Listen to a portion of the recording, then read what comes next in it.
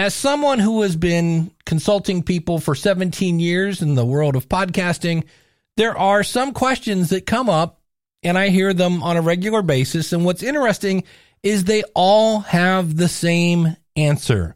Let me give you just a couple examples here.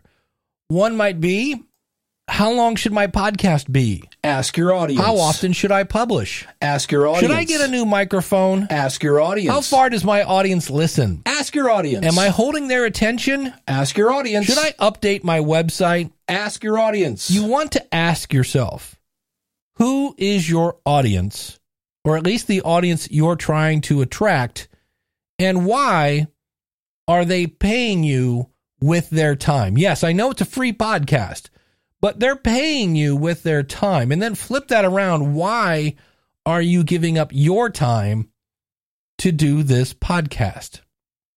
And today, I'm interviewing Mark from Beyond Bourbon Street. It's a great podcast about New Orleans. I've known Mark for a few years. I interviewed him for my book. We'll talk a little bit about that. But I saw on Facebook where Mark was celebrating 1 million downloads, and he had a new book deal, and that I found very interesting. I'm like, there's a guy that's got some insights. But the other thing I wanted to tap into is what do you do when your podcast is kind of based on the tourism industry and a massive pandemic shuts everything down? I wanted to hear, how do you survive that? Hit it, ladies. The School of Podcasting with Dave Jackson. Podcasting since 2005. I'm your award-winning Hall of Fame podcast coach, Dave Jackson, thanking you so much for tuning in. If you're new to the show, this is where I help you plan, launch, grow, and if you want to, monetize your podcast. My website is schoolofpodcasting.com. Use the coupon code LISTENER, that's LISTENER, when you sign up for either a monthly or yearly subscription. And remember, that comes with a 30-day money-back guarantee. And I like to start off the show with either a because of my podcast story or a podcast quick tip. And then there are times when I want to do this. I got to tell you, we're talking today about why do we do our podcast in some cases. And today, I want to talk about Keith Fong. Keith is so cool. He is a person that signed up for what I call the podcast quick start. It's 3 months of mentoring, and we get online at the same time, and I just walk you through stuff. He has a podcast called Way of the Quality Warrior, and I'm going to play you the trailer for that in just a second. But one of the reasons I do this podcast, obviously, I want you to join the School of Podcasting. That's part of it. But the other one is helping people with a message and with experiences get their word out. And it was so cool because Keith and I were on, we walked him through setting up his Libsyn and setting up his pod page. And then we got into submitting his show to directories. And we started off with the typical ones, the Apple and Spotify and Google and Amazon. And they all kind of approve you in their own time. And so at one point I said, hold on, let me go back and check Amazon. So I went to Amazon and typed in Keith's name of his show. And there it was already. We weren't even off the call, and he was already, and I said, look at you, podcaster. And it was just kind of fun, kind of watching him smile, because it is very weird when you see something with your name on it in Amazon, and then shortly Spotify, and then Apple, and then Google. It was really cool. So here is the promo, the trailer for Keith's show, Way of the Quality Warrior. Making things better. Is that an idea that motivates you?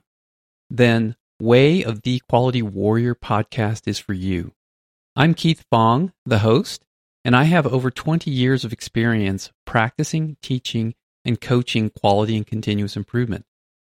We're going to talk about making things better through the effective use of quality tools and concepts.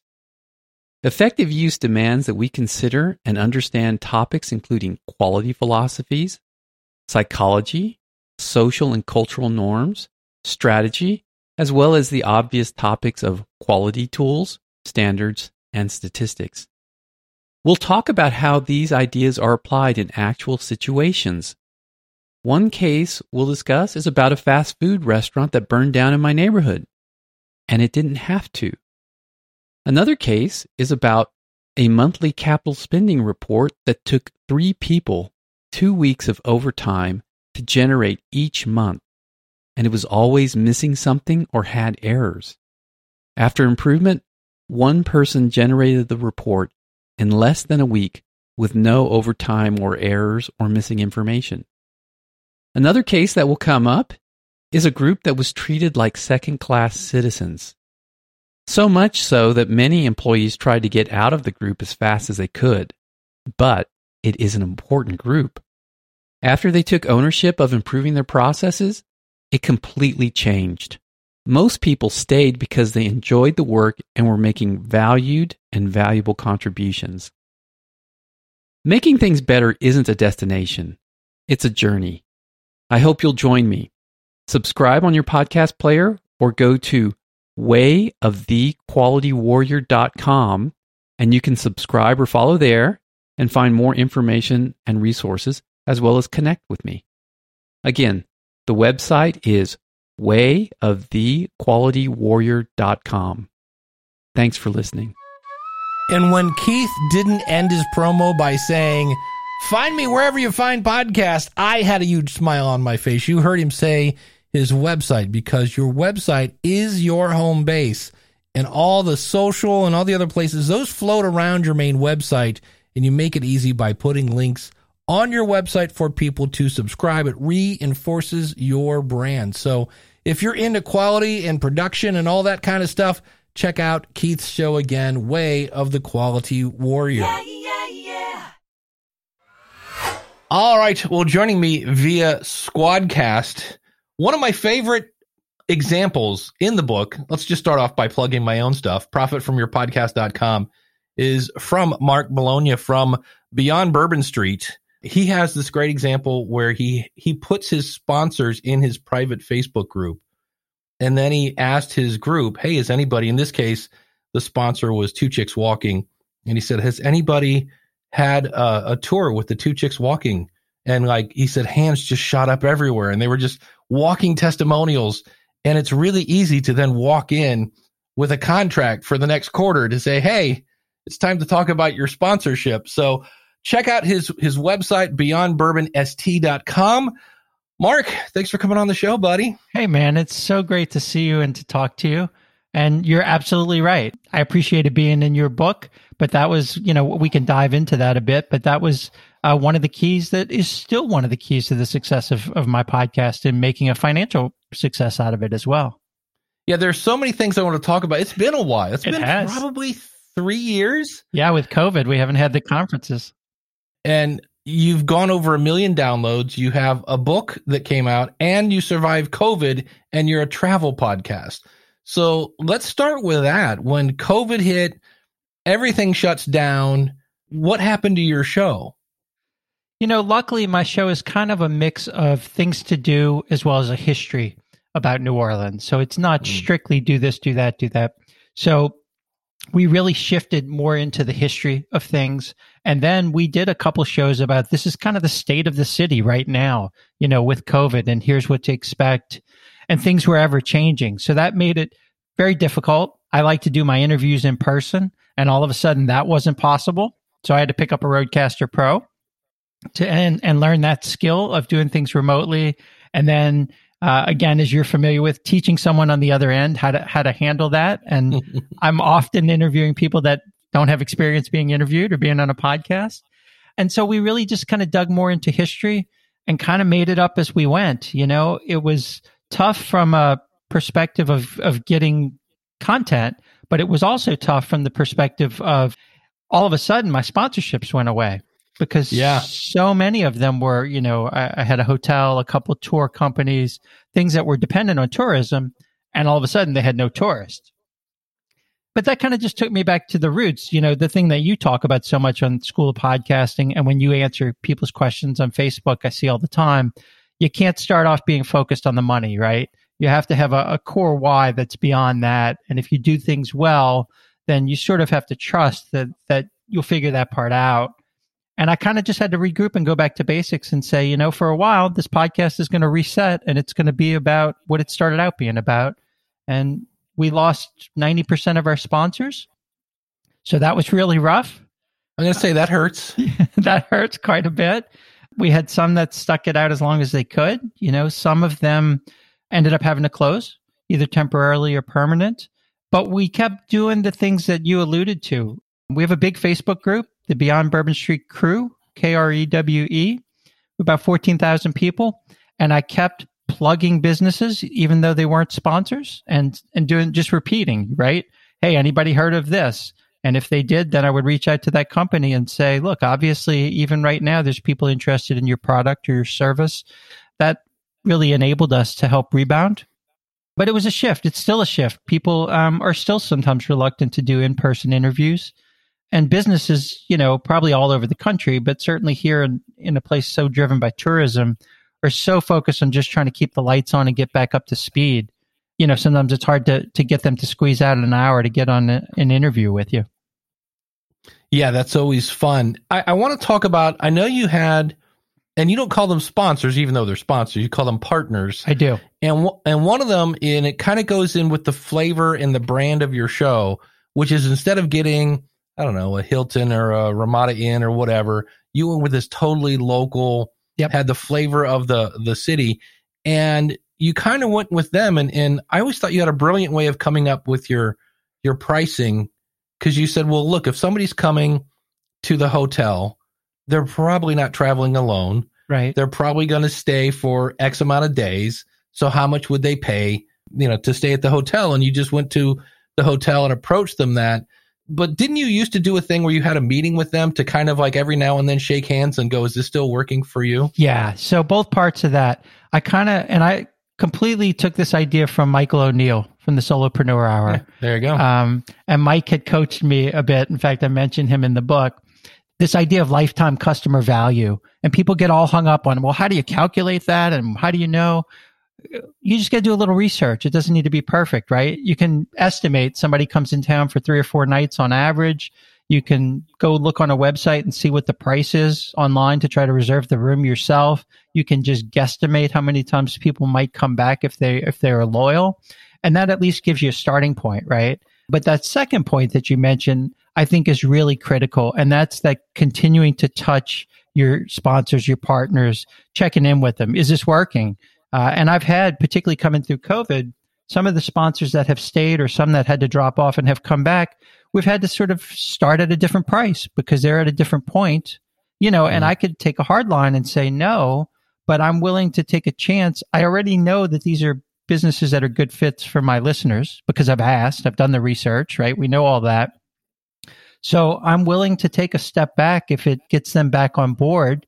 And so in most cases, what I've done is negotiate, okay, in a COVID world, what can you do?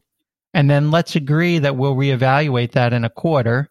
And ideally, I need to step back up to the rates I was at, or maybe even more, because now I have, as you alluded to, I have a much bigger listenership than before.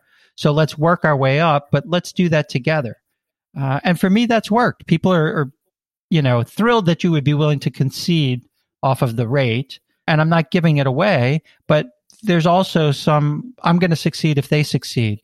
So I've been willing to step back a little bit and then over time, step the rates back up to where they were and in some cases beyond where they were. And you're building that relationship, and that's what's going to come in handy when things get better. Yes. So, and the other thing I saw is, I think, again, this was 3-4 years ago. I think at the time you had like 3, if that. I mean, right. I remember 2 chicks in the hotel, and I think that was it. There might have been one more. Yeah. And I went over now to your partner page. I was like, oh, Mark's been busy. So how do you find your partners? It's kind of wash, rinse, and repeat. I periodically go into my Facebook group and say, where are you guys going? When you come, publish a trip report, and people are really engaged in that group, and they'll list 40 places that they went. One guy listed 65 or 67 places that he went that I had recommended. Now, he did this in like 3 or 4 days.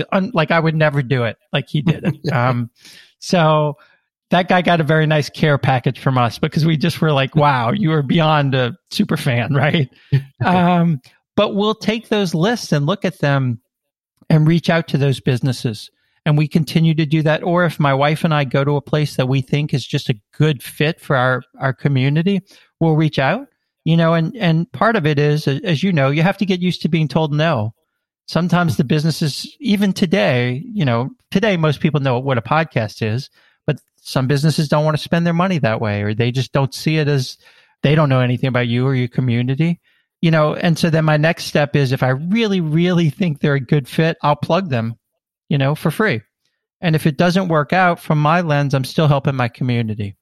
And again, to me, Dave, that gets to one of those core things you preach over and over again in the School of Podcasting and in your answers online, right? About, I take it, interpret it as being true to what you're doing and why you're doing it. Yes, I want to make this a money-making venture, but I'm also trying to serve my audience. And if I serve them first, I trust that more often than not, the sponsorship stuff will work out. And it has for me. Well, I know one of the stories I have in the book is where you had, when you first started the show, you knew about Two Chicks Walking. So it's a walking tour of, right. Now, how do you say, I'm in Ohio. I want to say New Orleans. I say New Orleans. New Orleans, or Yes. is it, I've heard other people say it's almost like gnawing off your leg. It's like Nolans. And I was like, No, it's New Orleans. New Orleans. Sorry. And you were talking about Two Chicks Walking. And if I understand this, they came to you. Mhm. Is that how that worked? They came to me. I knew the owner a little bit, like through a friend of a friend of a friend kind of thing. But they came to me because they said, people keep mentioning you. And we keep getting, when we ask, at the end of our tour, how did you find out about us? People are saying, well, we found out about you from this podcast. And I'm behind on my webpage. You mentioned sponsors. I need to update that actually. But in almost every case, that's what's happened.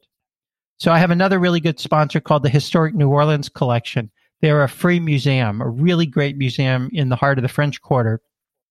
And I made no progress like reaching out to them and asking if they wanted to partner. And so I kept telling people, when you go in, there's a guest book. And one of the questions is, how do you know about us? And I just said, would you please just write Beyond Bourbon Street when you do that? And I asked that. And about 3 months later, I got a phone call and they said, we would like you to come meet with us. And I walked in and they pulled out a paper book that was still a registry. Now I'm sure they don't do it with COVID. And they said, flip through this book. And on every single page, there were 3 or 4 Beyond Bourbon Street, Beyond Bourbon Street, Beyond Bourbon Street. And they were like, who are you? And that began a relationship that turned into, they're now one of our primary partners. Nice. Well, you mentioned you have 14,000 people. And I just want to pause for like a half a second and think about 14,000 people. Now, granted, it's a Facebook group and we know that there are people that are joined and never come back, but that's still, you got 14,000 people to say, I want a little more information here. How do you handle 14,000 people? Because I've heard some Facebook groups, well, we've seen Facebook groups that just turn into all sorts of chaos. Yeah. So what's your advice for somebody who's got a community that's starting to get bigger, or they're trying to start one? Like, what's the secret to a good community? I think one is getting thick skin and knowing that you're going to get some of that, right? Some of what you just described. You're going to get some trolls. We put rules in place, so people have to, sort of read the rules and acknowledge them. I'm sure a lot of people don't read them. They just click it. Incidentally, kind of a side thing, one of the things that we make people read, it says, did you know we have a podcast? And here's where you can find it. Because we found so many people join the group because Facebook pushes the group to them and they don't even know we have a podcast. The other key is to have moderators. As it grew to 6,000, 7,000, my wife and I looked at each other and we're like, all we're doing is moderating this group. We need some help. And we were fortunate that we just reached out to the community. We kind of looked at people that were frequently participating and said, would a couple of you be willing to help us? And now we have sort of a super secret Facebook group where that group kind of throws out, hey, is this post out of line, or is this whatever? And we are quick to respond. It takes a lot of work. It really does. When people report a post, we're quick to take a look at that and see if it's appropriate or not. Particularly during COVID, people got really testy about vaccinations and my rights and all of that. And it would go sideways pretty quickly. But one of the things, I'm glad you pointed it out, because we frequently get responses or personal messages that say your group is really a place that's civil and a place I come for sort of a respite on Facebook. And we know how rare that can be. But having good rules, having kind of make people check off a list before they join so that you approve them. And then the moderators really make a huge difference. 14,000 people in your group, which again is amazing. Thank you. And you just went over 1 million downloads. I did. And you don't really have, you have a lot of episodes, but it's not like you're, I got 3,000 episodes or whatever. It's like, no, you've got, so what do you attribute your success? I think consistency. And I say that saying in 2022, consistency's been really hard because we'll get to the book and what putting a book out is like and having a job and a family and all that stuff. I think that it is being consistent and listening to the audience. That sounds so trite, but really giving them what they want. So I'm sure like you do, Dave, I get inundated with IMs and texts and emails saying, why don't you cover this? Why don't you do this? Why don't you? Well, I keep track of that stuff. And as much as I can, I look for opportunities to, hey, is that an episode? And turn it into it. So I think that one of the secrets is to be really responsive. I'm super proud to have this little niche podcast about a city, right? And turn that into 1 million downloads. And you and I both know that that's not 1 million individuals, and we could parse that all the different ways. But it still means a heck of a lot of people have listened to your voice. Because as you mentioned, when I crossed 1 million, it was right about 150, 152 episodes. So it's not that many. It means one, I have a solid subscription base, but it also means a lot of people that aren't subscribed have listened to at least one episode to get to that kind of number. And I think it gets back to community. One of the asks all the time is if you're enjoying the podcast, share it with somebody who loves New Orleans. It took me a long time as an introvert to get used to if we're out and about town and we're in a line somewhere, I try really hard to work into the conversation that, hey, Dave, I have this podcast about New Orleans. You're asking me all these questions as a tourist. Here's this podcast. Why don't you take out your phone and subscribe? And so a lot of it, we've never done ads. A lot of it is just word of mouth, and asking people to share the podcast with other people. Now, with like the hotel and some of the places you're partnered with, do you have like a stack of business cards at the checkout or anything like that? Or do you have a sticker on their window that says as featured on, Beyond Bourbon Street or anything? So we keep meaning to do the stickers. That's on my long to-do list. But we do often either put a postcard or we'll work with them. Each one's different. We'll get them to put something on their website. The hotel, when they were a sponsor and they were one of the casualties of, they're still around, but they had to back out of sponsoring. They would send out to their email list periodically. They would include a link to the podcast, a link to the website. We did some events in their space. So they were really good partners. And from their lens, it was another way to enhance their visitors' experience, right? They knew not everyone was going to listen to a podcast, but some people were going to walk in their front door and go, oh, this is terrific. That's the same way that I'm promoting the book. So that those same partners are willing to put the book at the front desk, and sell a few copies of the book or give them to their VIPs or whatever it might be. Well, and speaking of the book, how did that come across your desk? Because as you've now mentioned, writing a book sounds, you just type up a few words and, blah, blah, blah. It's a lot harder than it looks. So did they approach you? Did you write it and approach somebody else? Or how did that come about? So the short answer is they approached me. Amy Lyons is my editor at Globe Pequot Press, which is an imprint of Roman and Littlefield. And randomly, actually through Lou Mongello, I knew a literary agent. And I had talked to her about a year previously about writing a book and had decided not to do it, that the timing wasn't right. And she sort of, as you and I have discussed, let me in on a little bit of what's involved in writing the book. And so then about a year later, Amy, out of nowhere, cold called me and said, we're a small to medium imprint of Roman and Littlefield. We specialize in regional books. We don't have a book about New Orleans and we want one. We started doing our research. We saw your podcast. We love that there's a family feel to it. the vibe seems to match what we go for in our books. Would you be interested? So I consulted my friend, my agent, Sally Ekus, and it seemed like the right time. They were willing to, it wasn't a self-published book. It was, on a press. It was, they offered a decent amount of upfront money. The problem, of course, is then that's only the beginning, right? What I didn't know is they then said, great, now that we've pitched you, you need to write a 30-page pitch back to us for our editorial board. And I was like, wait a minute, you asked me to write the book, but it had to still be approved by an editorial board. So that began, it was like writing a term paper in college. All of a sudden, they wanted to for know. about 3 weeks straight. Yes, right? Because they want it now, right? So we got through that hurdle. We agreed on terms, and you go back and forth on all of that. And then we had set in place a time frame, and then COVID hit.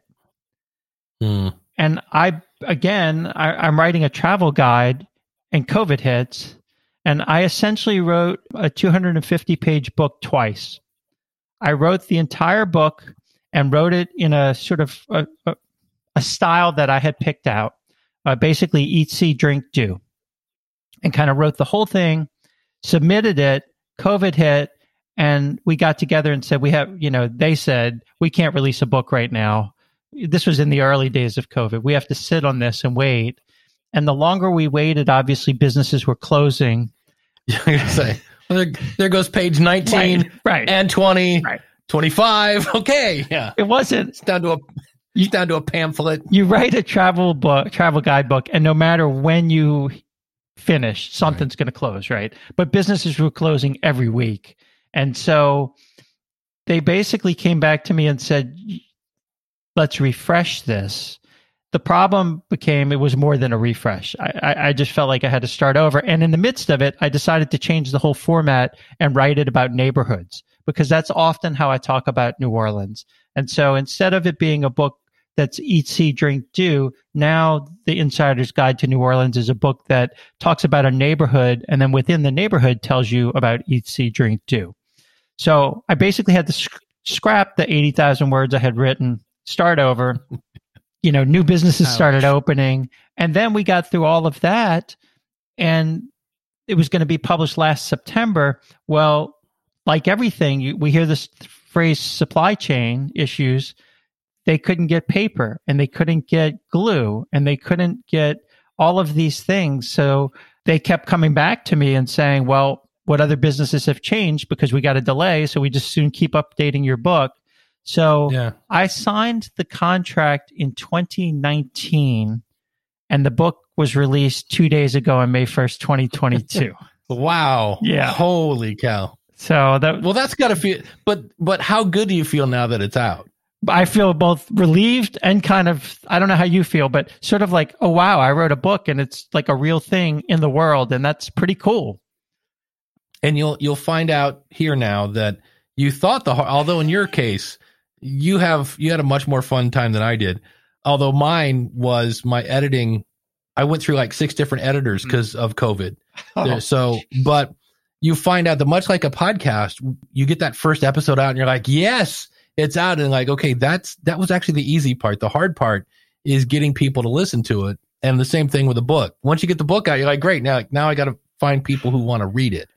And that's another whole, very much similar to podcasting. You got to find the right people and tell them about it, make friends and network and all that other fun stuff. If I had thought about that part of it, I wouldn't have written the book.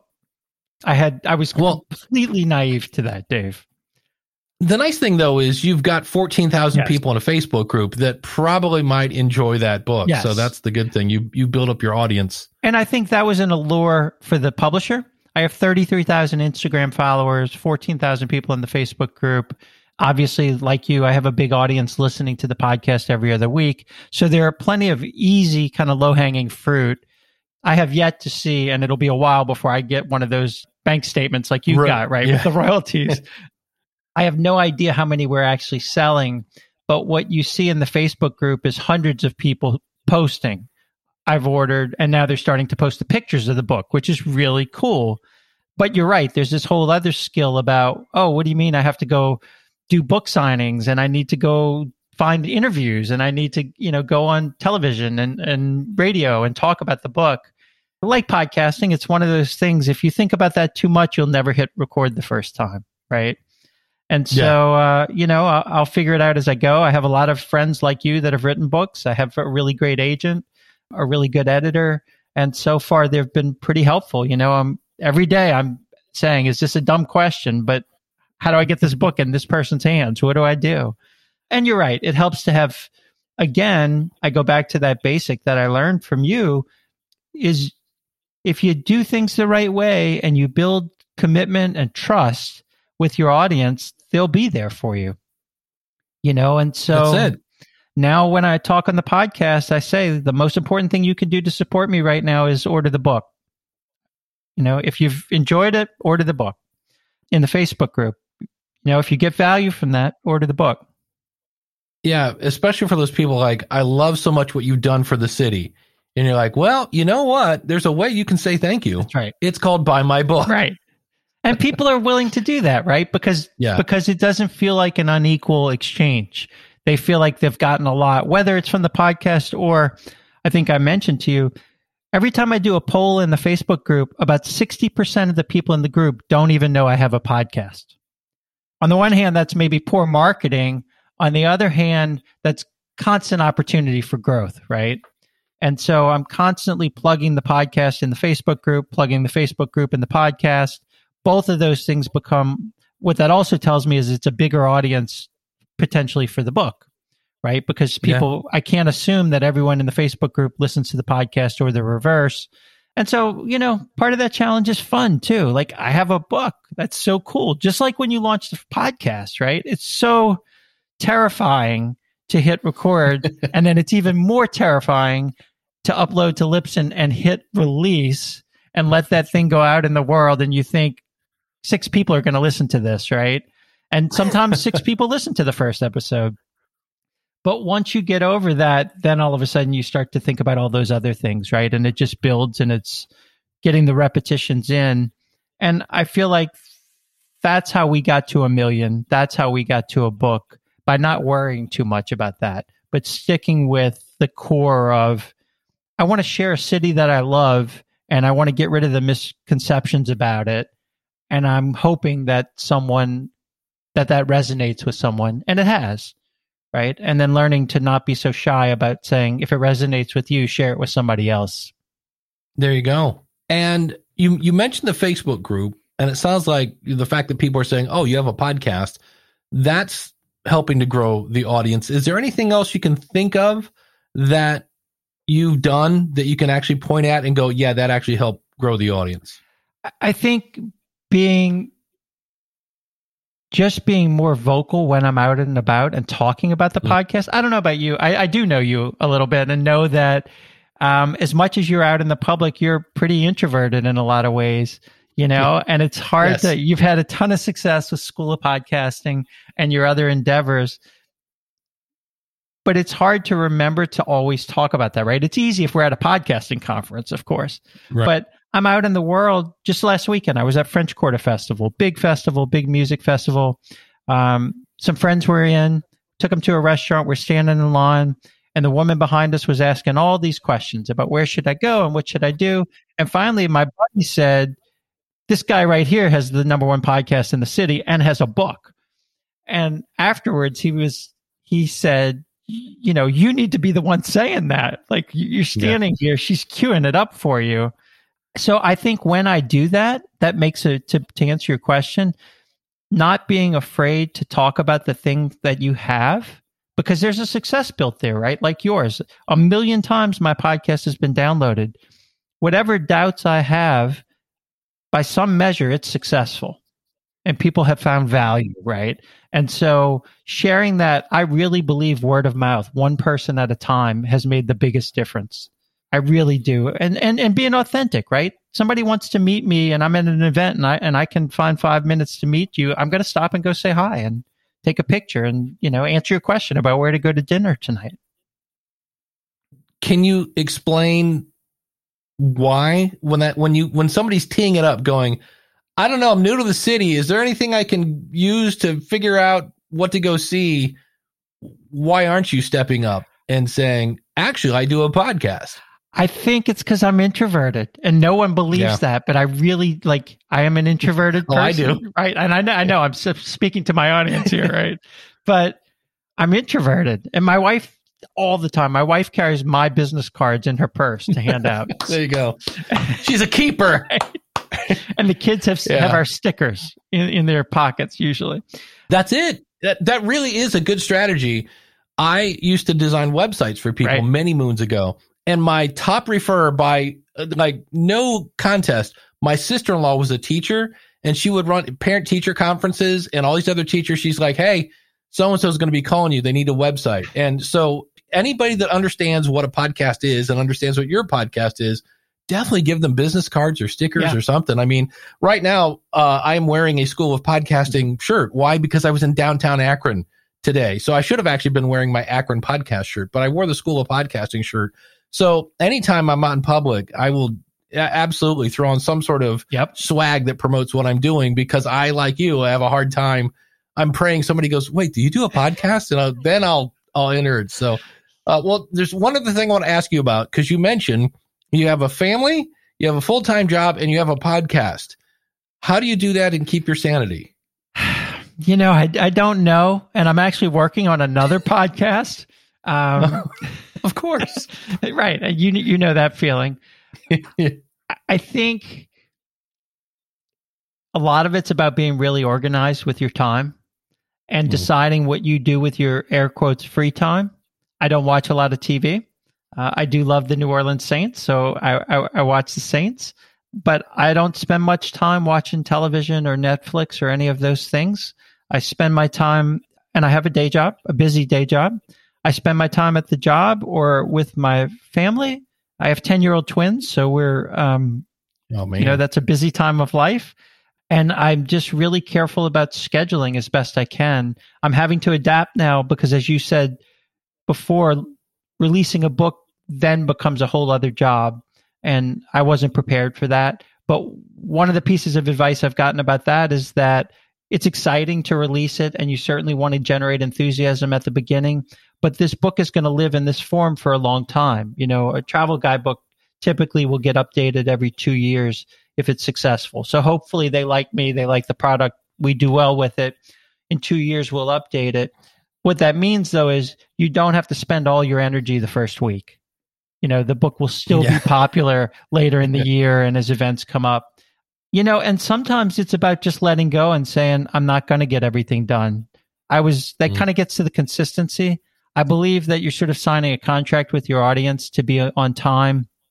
And I take that really seriously with the podcast. But I've also had to come to say, sometimes I have to go in the Facebook group and say, guys, the podcast is going to be 24 hours late. Life has just gotten in the way, or I'm exhausted, or the kids have a recital, whatever it might be. And the reality is, while I think consistency is important, as you well know, people that like our podcast binge our podcast. So you have some people that are like, wait a minute, it's not in the feed at 12:05 on Wednesday, right? And you have other people that catch up when they catch up as they're living their lives.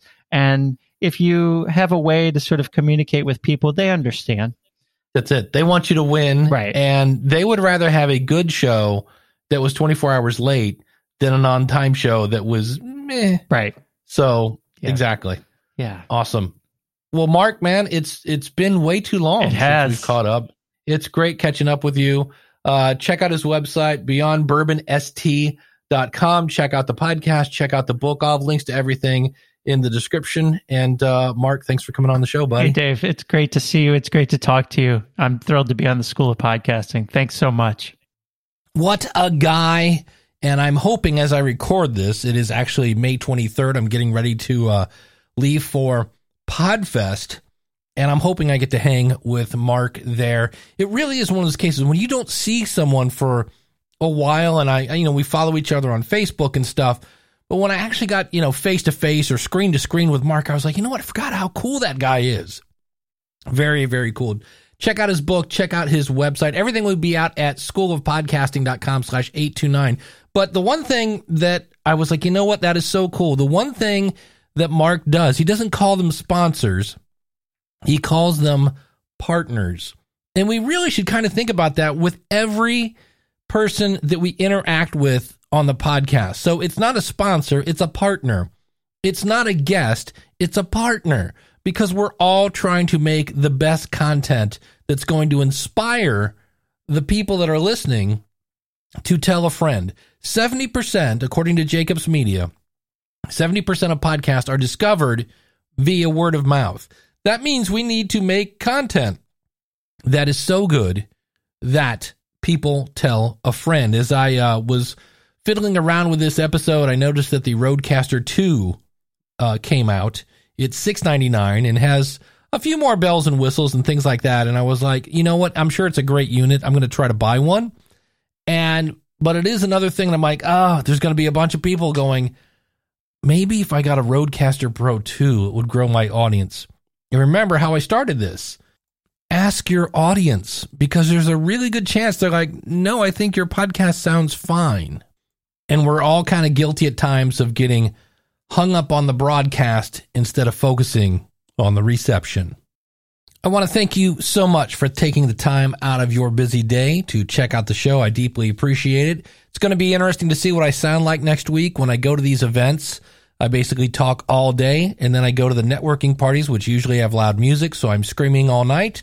I'm not getting any sleep, and I come home, and I sound like Darth Vader or James Earl Jones. I'm like, welcome to the School of Podcast. It's always fun, so I'm looking forward to that. Thanks again. The website, schoolofpodcasting.com. Use the coupon code LISTENER when you sign up for either a monthly or yearly subscription, and realize that I'm going to be in your pocket. I now am using an app where we kind of video chat, but it's asynchronous, meaning you ask me a question, I send you an answer. And the beauty of that is if you don't want to be on video, you can also do audio. And I just actually showed somebody they had a Libsyn question. I just logged into Libsyn and I shared my screen on the app. It's way cool. If you want a podcast consultant in your pocket, just go out to schoolofpodcasting.com/work with me. Thanks so much for tuning in. Until next week, take care. God bless. Class is dismissed. And Doug, what do we say to people at the end of the podcast? Hey, this is Doug from King's X, and if you like what you hear, go tell someone, and may the groove be with you.